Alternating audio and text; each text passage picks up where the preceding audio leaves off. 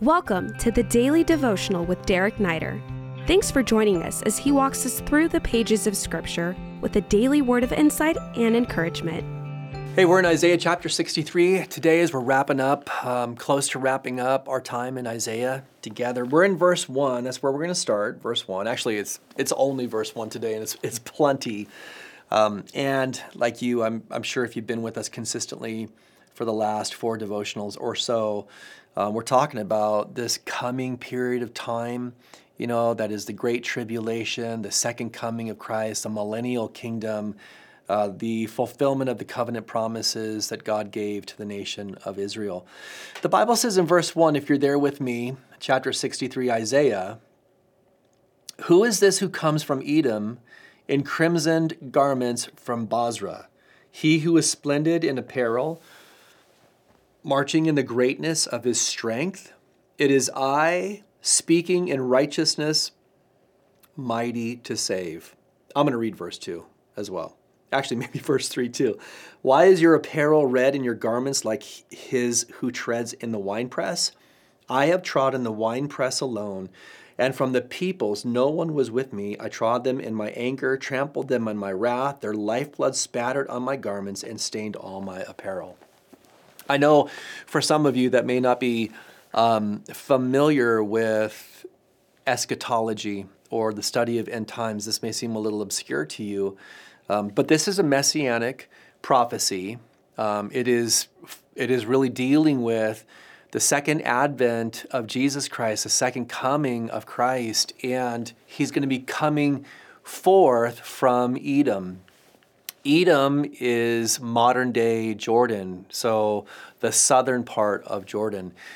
Many scholars believe, and I happen to be in this camp, that what is being spoken about here is the rescue of the Jewish people that have been safely secured by God during the second part of the tribulation period. Remember Matthew chapter 25, after the abomination of desolation is committed, Jesus, these are the words of Jesus. He's talking about Daniel chapter 9, when the Antichrist breaks the covenant, the 7-year covenant that he's made with the Jewish people. He goes into the rebuilt temple and causes all sacrifices to God to stop, and then demands that sacrifices be made to him. This is the abomination that makes desolate.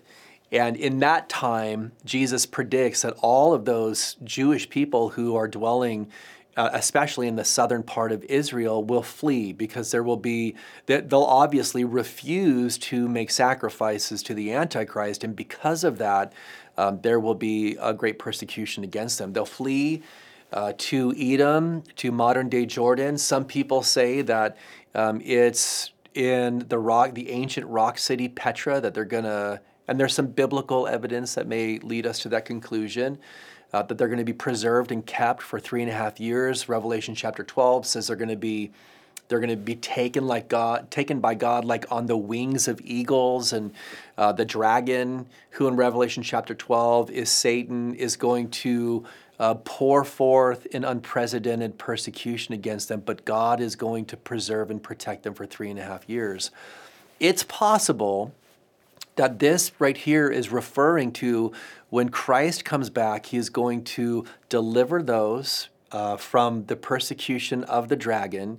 He is going to stamp out, he's going to fight on their behalf. And the different events may work like this.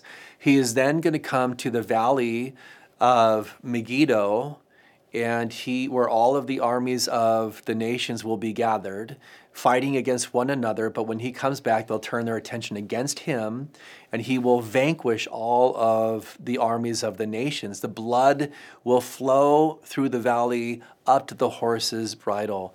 And then he will go to the Mount of Olives. He will present himself in his second coming as the King of Kings, the Lord of Lords, and the King of Israel.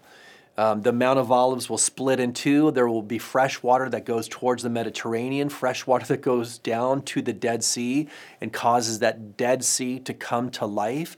And then he will ascend to the Temple Mount and he will judge the nations, and he will set himself up as the ruler our hearts have always been longing for, and he will be the benevolent dictator in a sense over the world for 1,000 years.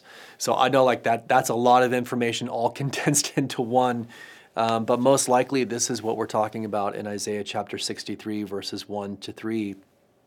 And there's a promise that he gives to one of the churches in the book of Revelation that if we are overcomers, he is going to grant us to rule with him with a rod of iron. In other words, in this glorious kingdom, you might be thinking, man, I don't have much of a future, and I'm not sure what my coming days hold for me, and things might not be super bright, from your perspective. I say if you're a follower of Jesus Christ, the future is very bright.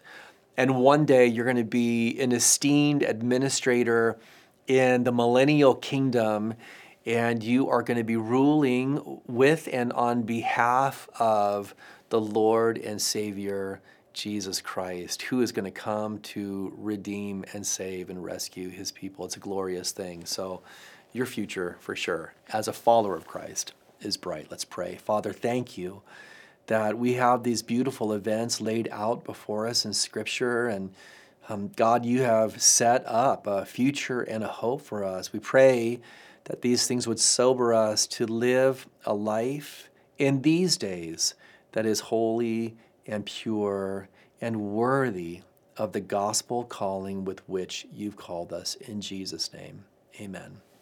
Have a good day. We hope this podcast has ministered to you. If it has, we welcome you to rate it or leave a review. If you would like to stay connected with Pastor Derek Neider or find many more teachings, please visit awakenlv.org.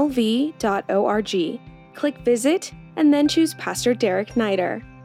These links are also in this episode's description. Until next time, God bless you.